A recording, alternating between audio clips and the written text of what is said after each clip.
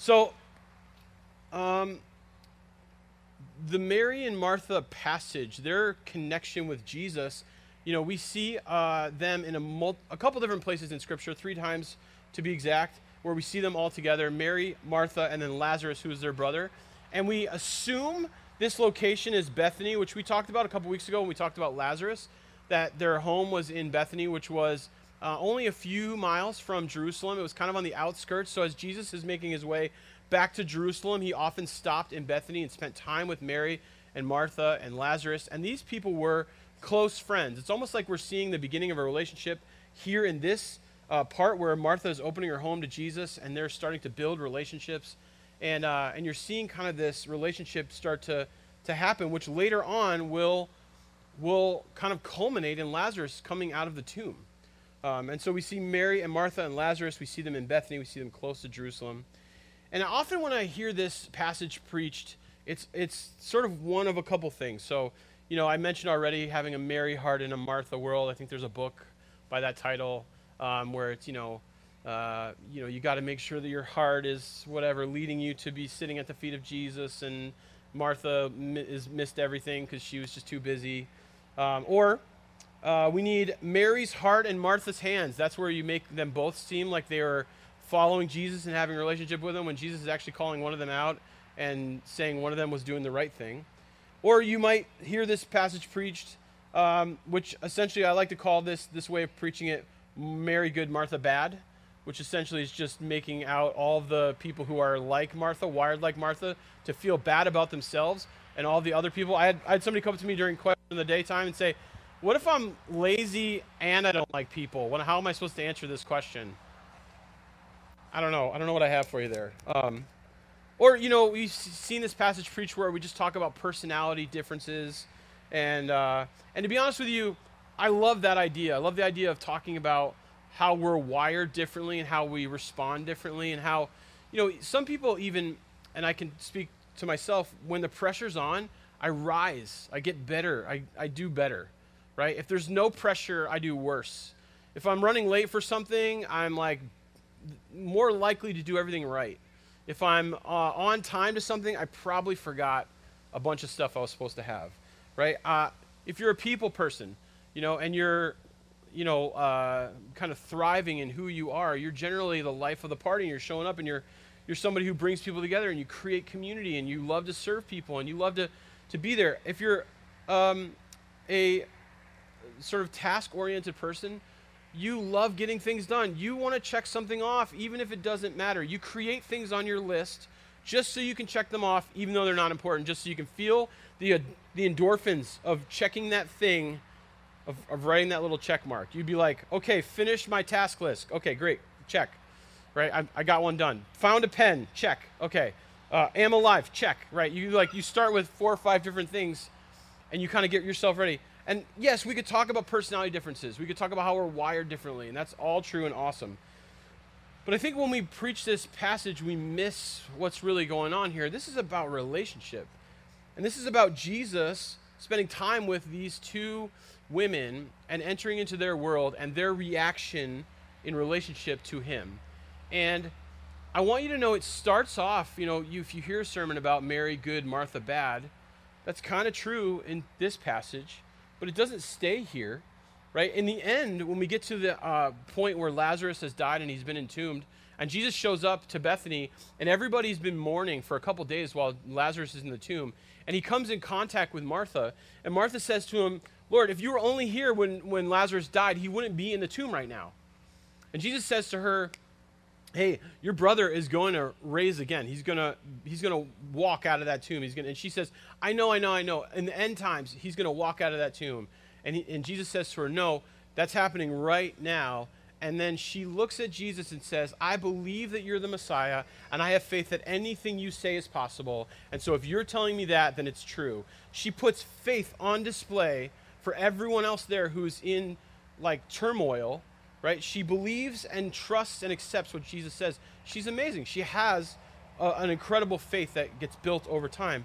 Mary comes to Jesus, and just kind of like the way that she is, she sees Jesus and immediately falls at his feet and starts to weep.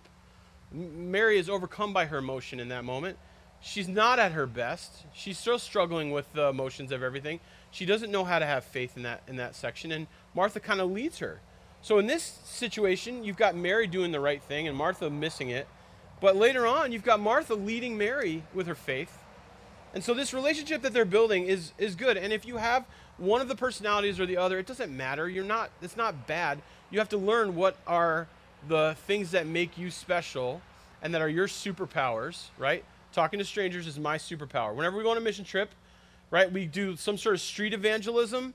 I'm like, let's do this. Like one time when we were in Mexico, I got paired up with Megan. I'm just going to throw her under the bus right now. And if you know Megan, she's on staff with us. Megan gets everything done. We call her the pastor of everything else because we really can't come up with a term that explains what she does. But she just kills everything. She just crushes it. She just is amazing at getting things done. But they paired us together, and Megan has a little bit of Spanish, just like a little bit. And I was like, great, we got Spanish, and we got somebody who likes to talk to people. Let's go. Let's do this. And she's like, I don't want to do this. I'm not okay with this. And I was like, just follow me and translate. I got this. I was in my element, right? Just talking to strangers, inviting myself into their homes, asking them for whatever I could get, and, explaining to them Jesus, sitting down, having conversations with them. And we were literally like confined to 50 words. It didn't matter. I was just acting stuff out. It was like, we'll make this work and we'll find a way to have. You have superpowers. You're wired in a certain way. That's okay. If you're wired in the other direction, right? The people like me need you in our lives. You're the one that actually makes things go. You're the one that gets things done, okay? So one's not right or wrong, but they both have kind of weaknesses and strengths that we should be looking at all the time. And you can even go further with the personality stuff. It's not just task and people. It's introverted and extroverted. You can look at DISC personality profiles, Enneagram, whatever. But all those things should help just explain who we are. And to be honest with you, it's a good process because if I could just be straight with you for a second, as a pastor who's worked with millennials since they were 13 years old, there's a lot of millennials, I'll speak directly to them, and I'm sure older as well, who just are completely unaware of who they are. They think they're a task person when they're a people person. They think they're a people person when they're a task. They think there's something inadequate about them. They think about all the things they can't do as opposed to the superpowers that they have. And I would just recommend in those situations to know yourself, to be honest with your weaknesses and strengths, to lean into those strengths and to figure out what you were designed to do and to do those things to your best ability for Jesus. That's what it comes down to.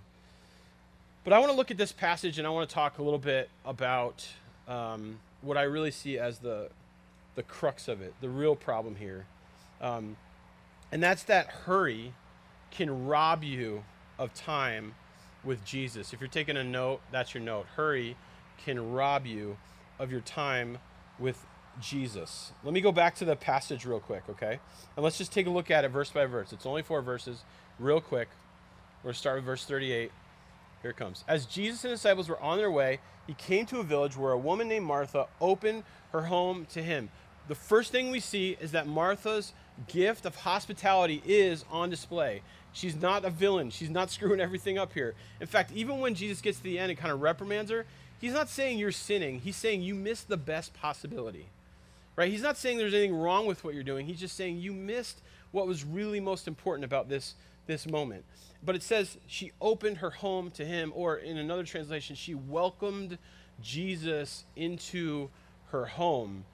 I think there's a lot of us who would be afraid even to welcome Jesus into our home. There's probably others of us who think, wow, what an opportunity. If I could welcome Jesus into my home, it would be the greatest day ever in the history of my home, right?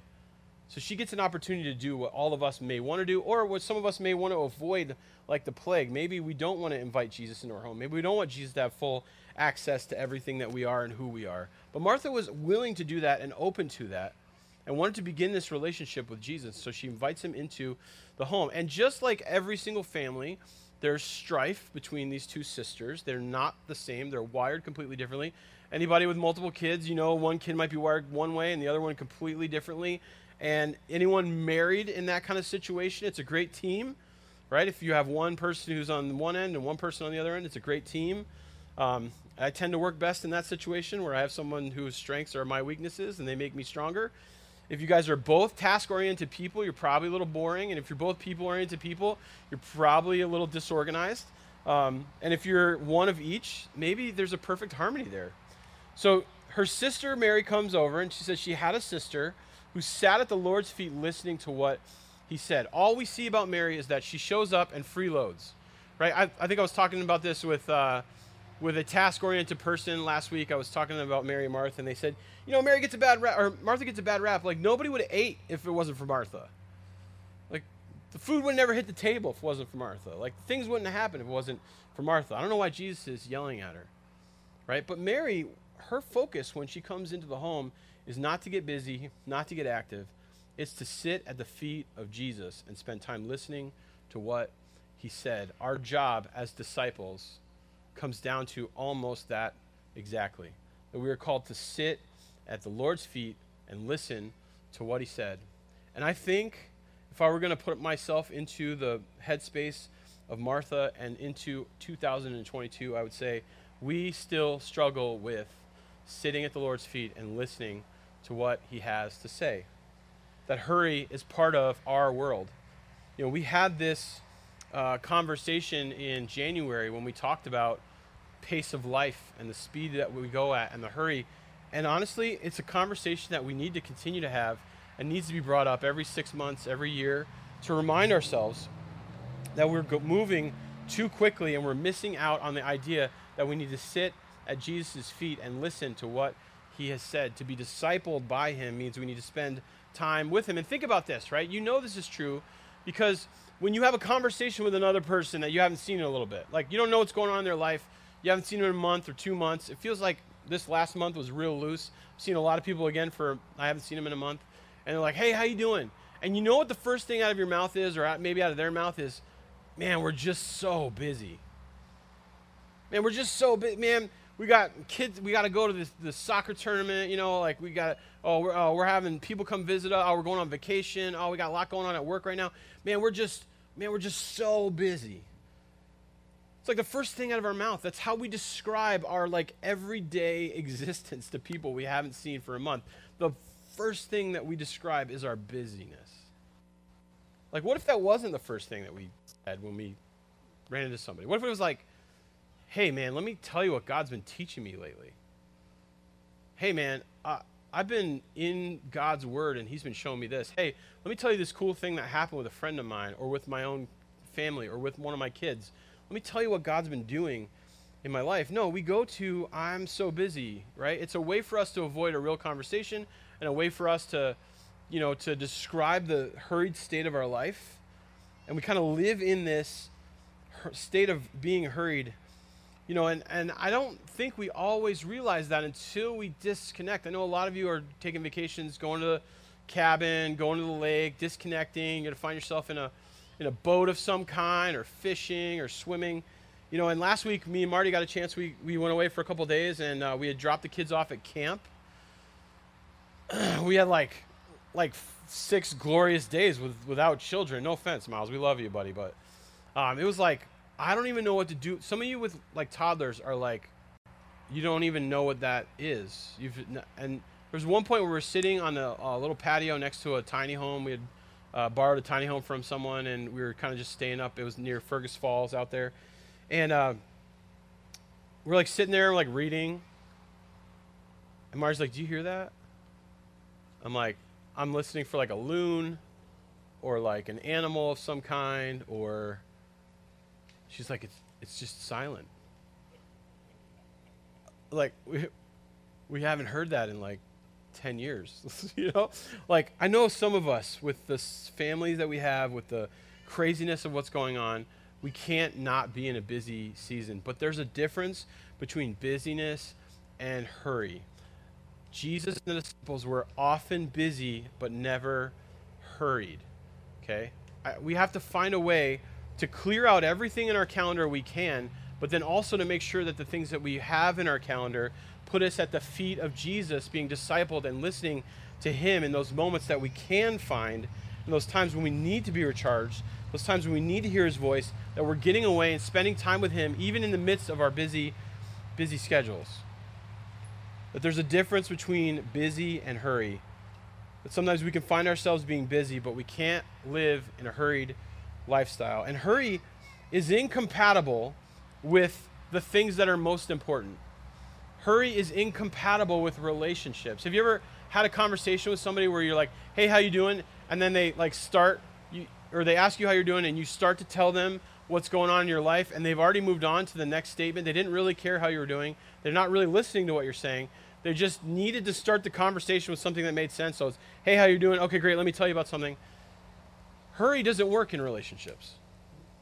Hurry and busy are the antithesis of relationships. They hurt relationships. Time spent is the key ingredient to having a great relationship. Being with someone and in their presence and able to listen and able to speak to them is a key ingredient. And it's what we're talking about here. Martha can't spend any time with Jesus because she's so hurried by the expectations and by the stuff that needs to be done, and all she can see is the tasks that are getting in the way of the relationship in her life. We need to stop and say that maybe all of our activity isn't always productive, and that silence, solitude, an unhurried life, spending time with people, that those can sometimes be the most productive things we do in relationships. That activity doesn't always equal productivity, but that sometimes we need to stop and spend time to be productive in a relationship, to see it grow, to see it move in the right direction. That productive time is often slow. It is often slower than we're comfortable with. It does take more time than we want it to, but that we have to be okay with that. And that was what Jesus was encouraging, what he saw in Mary. She wasn't focused on any of the stuff. She was sitting at his feet, listening to what he had to say and being discipled by him. We think about hurry as it relates to the fruit of the Spirit. Again, incompatible with the fruit of the Spirit. There's no hurry in love. There's no hurry in peace. There's no hurry in joy. There's no hurry in patience. These things that we're called to be as believers, there can't be hurry involved in those things. That they happen slow. They happen methodically. They become part of our lives because we change in the presence of Jesus. Yes, the disciples were busy, but they weren't hurried. Jesus stopped all the time. All the expectations were on him to continue healing all night, and he would just leave and go to a solitary place and spend time with God. In the midst of a crowd crushing around him, when he felt the power come out of him as the woman who was bleeding touched just the hem of his garment, he stopped and spent time with her in the midst of all the expectations and of all the crowd there. He wasn't hurried. Yes, he was busy, but he wasn't hurried. He was willing to stop and spend time in relationship even in that moment. And I think sometimes we get into this, on the other side of it, we get into this idea that our religious motion, right, will build something. And so the second idea here, if you're taking a note, is that religious motion can also rob us of time with Jesus. And you're like, wait a second, Pastor, you want religious motion from me? You want me to come to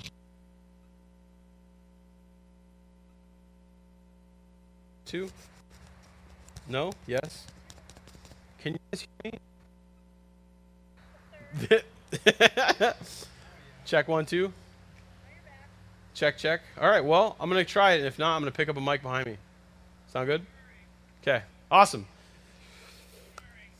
Religious motion can also rob you of relationship, of time with Jesus. And you're like, dude, you're a pastor. You want me to come to church?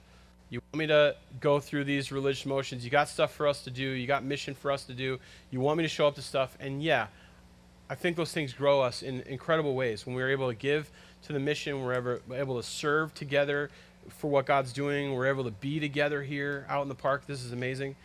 But there are times when we go through the religious motions and we are missing any real connection with God. We're going through the motions, but we don't have any emotion in our relationship with Jesus. Yes, Baptist pastor, +1, emotion, the motions. Just throwing that out there. That religious motion can actually rob us of time with Jesus. And here's the thing to keep our eyes on it. When we're trying to do stuff for Jesus instead of being with Jesus, we're just going through religious motions, when we're trying to give gifts to Jesus instead of actually receiving him as a gift. You want me to keep going? I can do this all day. When we're trying to spend intentional time with Jesus instead of, or trying to give him the things that we think he wants instead of spending that intentional time with him. We do this all the time. We think that if we are just able to give Jesus these gifts that he wants, then that'll turn into a relationship with God, but that's just religious motion. That's just us trying to control God and to give him the things that we think he wants. We do the things that God wants us to do because we're in relationship with him, because we spend time in his presence, because we're discipled by sitting at his feet. Instead of trying to keep God happy, which leads to a couple things in our lives. If we're trying to keep God happy and we're trying to do the things that we want, that we think he wants us to do just for the sake of the religious motion in our lives, then it leads to resentment or it leads to pride. Look at what Martha says in that moment. Look at what she says. She goes, can we go to the next verse? Yes, it's 40. But Martha was distracted by all the preparations that had to be made. She came to Jesus and asked him, Lord, don't you care that my sister has left me to do the work by myself? Tell her to help me. Now, they need like family counseling for sure. I'm pretty sure there's some stress it probably happens at every major holiday they get together. You know, it's like, okay, it's Passover, and here's Martha doing all the work, and Mary's sitting there, you know, and she probably is frustrated with it, and they have history, and so Martha's getting resentful and controlling in that moment. But look what else Martha's doing. She's telling Jesus, the creator of all things, that he's doing the wrong thing. Like, you want to talk about controlling and you want to talk about resentment, Martha's got a little bit of that going here. She's like, Jesus, I'm doing what's right and Mary's doing what's wrong, and you're doing what's wrong because you're not calling her out for it. Like, we can find ourselves in a place of trying to control other people because we're resentful. They need to work as hard as us or like us or do it like we wanted them to do it, or we try to control what they're doing because we're resentful, because we're missing the idea that religious motion doesn't actually lead to relationship. It leads to sometimes us being resentful. Martha is resentful of Mary and resentful even of Jesus in this moment. Hey, she needs to do what she's supposed to do, and you need to do what you're supposed to do, and I'm going to continue doing the right thing over here, just sort of slaving away. We hear that same language used about the brother, not the lost brother who went away and squandered everything, the brother who stayed home and slaved for his father. That we can find ourselves in religious motion that doesn't allow us to connect or to grow in relationship with God, and we can find ourselves getting resentful. Have you ever met a Christian who is full of resentment? I have. How about pride? That's the other way. So sometimes when we're full of religious motion and we look around and we see people not going through the motions like we are, we say, well, look at them. They're not as good as me because I do this and this and this and this, and I'm doing the right thing, and I'm doing what God wants me to do, and I'm doing this religious motion. Have you ever met a Christian who's full of pride? I have. We can find ourselves doing all the right things and it adding up to not what we hoped it would or what we intended for it to do. That religious motion doesn't actually equal into relationship. Religious motion can actually steal the time that we need away from Jesus. And there is a lot in play here. Like, I don't want to bag on Martha because I feel kind of stressed out about all of the things that are in play. Yes, there are, in the first century, huge gender role issues. And when you showed up in someone's house, the women, they waited on the men. I love that Jesus basically says, no, Mary gets a pass on that because she's doing what's most important. In fact, I wonder if Martha had sat at Jesus' feet, and this is just the Newmark International version. This is just me wondering that what's reading between the lines, what's not there, how the food would have got made. I believe 100% it would have got made. It would have been either miraculous, Jesus would have been like, and there it is, there's the food, or he might have sent one of his disciples into the kitchen.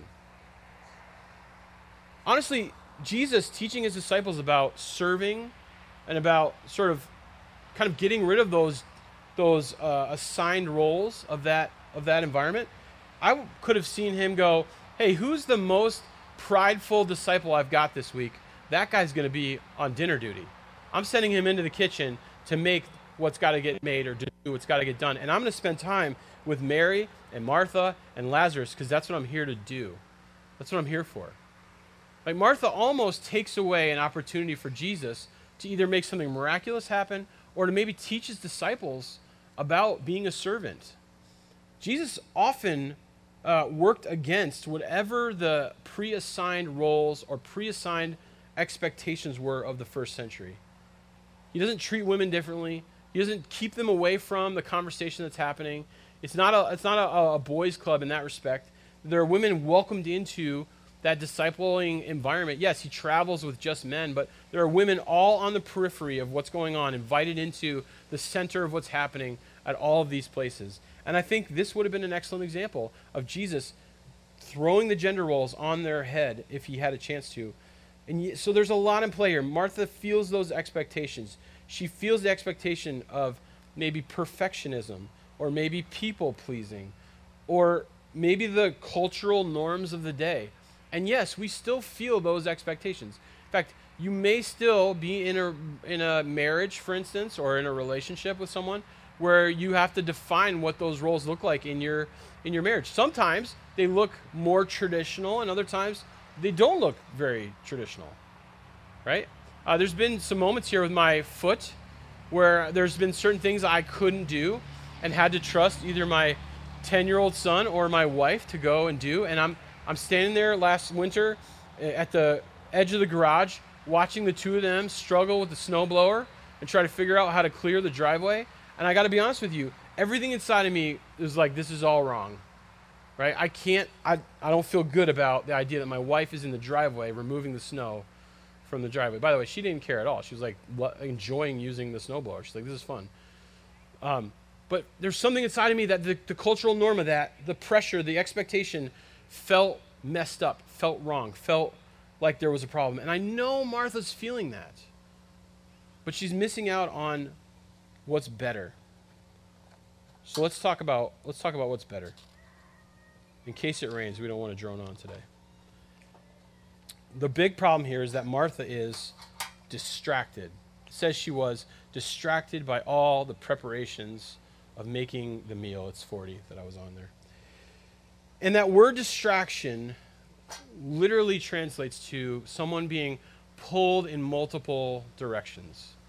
If you're trying to figure out if you're living a hurried life or just a busy life, or a hurried life or the life that God wants you to have, then I would ask you the question, do you often feel pulled in multiple directions? Do you want to be doing something because you feel like you should, but you're required to do something else because that hurried lifestyle is in the way of what you really want to be doing? And we call that the tyranny of the urgent, right? There are things in our lives that we have to do. We've got to do them. They're important. They're very important and they're very time sensitive, and those are urgent matters, and we have to deal with those.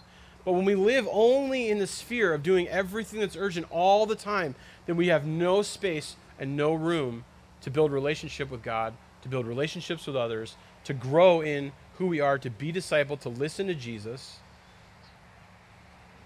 And I think when we're at that tipping point, if you're asking, am I at that tipping point? You find that the expectations of the urgent are equal to or more important than being with Jesus. That the expectations of the urgent are either equal to or more important than being with Jesus. When you find yourself in that place too much, then yes, it's time to look at that schedule. It's time to pare back what you're doing. It's time to create space in your life. It's time to make room to sit at the feet of Jesus and to be discipled by him. To not let the tyranny of the urgent rule your life. And I get it. I know that I'm asking for something that's incredibly difficult. Yes, everything is a value proposition, and everything is, if I do this, I can't do this. Or if I don't do this, then I have space to do this. But often we aren't making the decision. We're allowing the urgent thing to take over our lives instead of making decisions that allow for space for us to be with Jesus. Andy Stanley, he puts it like this. He says, the things that distract are rarely as important as the things that we get distracted from. I'm going to reread that to you because it's not on the screen. The things that distract are rarely as important as the things we get distracted from. If we live in a hurried state, the things that distract us take over our lives, and we miss out on the things that we're actually supposed to be doing that we get distracted from. And this is always a value proposition. What is most important? Are you going through the emotions, or are you feeling that connection with God and that emotional state? And I started thinking about this week. There was a tweet that I read from some pastor, and he said, I wonder sometimes that if we turned off the mics in our services, if we would actually hear the music anymore. That people are coming to church, but they're just sort of standing there. And then somebody gets up to speak, and they're like, all right, preacher guy, knock me out. And it's a weird situation that we find ourselves in, because we either need to be completely moved emotionally by the music or the room or the quality of the music or the production value, or we find ourselves just sort of standing there kind of lifeless. And I wonder if we turned off the sound, if we turned off the voices, if we would actually hear the music being sung around us. That there's an emotional component to this that we have in our relationship with Jesus that sometimes we just don't have it.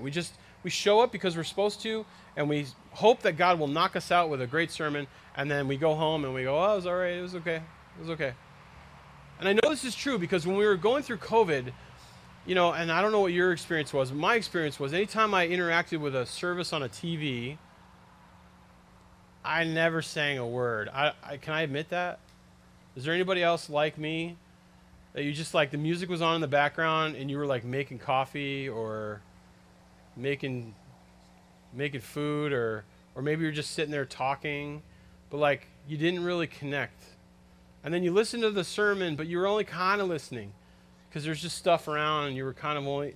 I feel like sometimes we can find ourselves in that, yeah, we're going through these motions, but we're really not sitting at Jesus' feet. We're not worshiping. We're not spending time with him. We're just showing up because we're supposed to. We're just making our face seen by other people. We have their expectations on us and the world's expectations on us and culture's expectations on us, and we're just going through the motions. And I wonder how many of us find ourselves in that place. I long for a church that shows up ready for church because they have an overflow of relationship with Jesus. And when the worship begins, they just fall right into it because they're back with Jesus because they've been with him all week. I long for a group of people that say, this is not just an hour on Sunday for me. This is every day for me. This is me relating to and sitting at the feet of and being discipled and creating time and space for and not allowing myself to be too hurried so I can be with Jesus. And the overflow is what happens when I get together with the rest of the believers. When Jesus was on the earth and he was working with his disciples, there was a moment where John's disciples came to Jesus and they were a little bit resentful of Jesus's disciples. It was kind of a funny moment where they're the two most all-in groups of disciples that you could possibly find. John the Baptist disciples who are living in the desert and eating locusts and going through the motions, and they fast every day, and they have all these rituals that they were doing, and they were intense. And you got Jesus' disciples who are following him, and they don't have a place to stay, and they're just kind of at the whim of whatever hospitality people will give them, and they don't even have money for food later, but they're going to find a way and figure it out. And the two most incredibly committed disciple groups. And John's disciples come to Jesus and they say, hey, Jesus, why don't your disciples fast? I don't understand why your disciples don't fast. It's crazy. As Jews, we should be fasting. As people who are in this religion together, it's part of what we do. We fast together. We fast regularly. Your disciples should be fasting. And Jesus was kind of famous at the time for not having his disciples fast at all. John's disciples were wait, hold on. Why do they get to not do it? We're doing it. Why don't they? They should do it. They have to do it. And Jesus answered and he said, how can the guests of the bridegroom mourn while he is with them? And I know that doesn't exactly, when you read that, maybe it doesn't pop off the page because it's 2022. And that's a first century concept. But here's what Jesus is saying. He's saying, I'm not going to ask my disciples to miss a moment of the fullness of what it means to be in a relationship with me while I'm here with them. That this is not, right, guaranteed to go forever. And while the bridegroom is when you go to the wedding, you don't fast. When you're at the wedding, you celebrate. When you're at the wedding, you spend time with the bridegroom. When you're at the wedding, you celebrate. You get on the dance floor. You eat the good food. You pull out the good wine. You do all these things to be in relationship and to enjoy the relationship and to celebrate the relationship. And he says, I don't need to ask my disciples to fast because they're essentially at the wedding right now with me. And they're making the most of every moment they have with me. And I want you to know, like, the Holy Spirit now indwells in you if you're a believer in Jesus. You have access to Jesus at all times, at all moments of your life. And I wonder if we just sort of turn it off and take it for granted. It's almost like we're fasting at the wedding. We're not enjoying the celebration that we could be having. We're not enjoying the relationship that is offered to us because we're letting the expectations of the world around us cut it off, because we are ourselves perfectionists or people pleasers, because we are missing what this is all about. And Mary gets it. The one thing Jesus encourages in this moment is, hey, she chose what was best. And what was best was to sit at my feet and be discipled by me. And so this is your, every 6 months reminder to go through your schedule again, and to look at it and say, what else can I ruthlessly eliminate? And how can I be in relationship with Jesus even more? And where do I find time to sit at his feet and to be discipled by him? Am I in a cycle of just keeping myself satisfied with the busyness of life to the point where I'm neglecting my relationship with Jesus? Am I in a cycle of just keeping myself inoculated from being bored enough that I don't do any of the things that are important?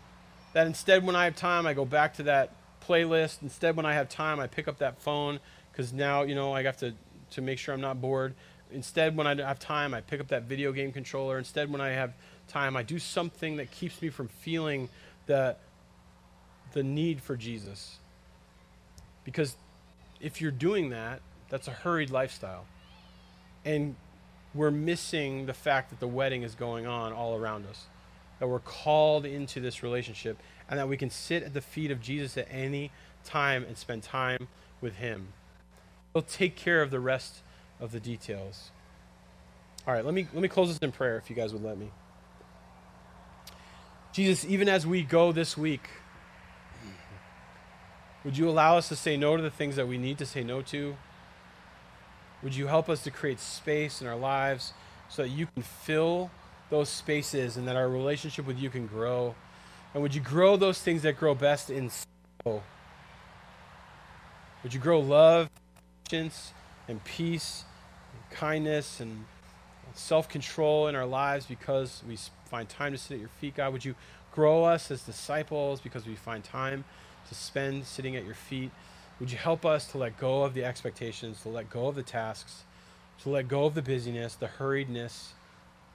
God, and would you allow us to be focused in on who you are and what you called us to be? Would you allow us to emulate Mary in this story? And we would find time to sit at your feet and listen to what you say and be discipled by you. In Jesus' name, amen.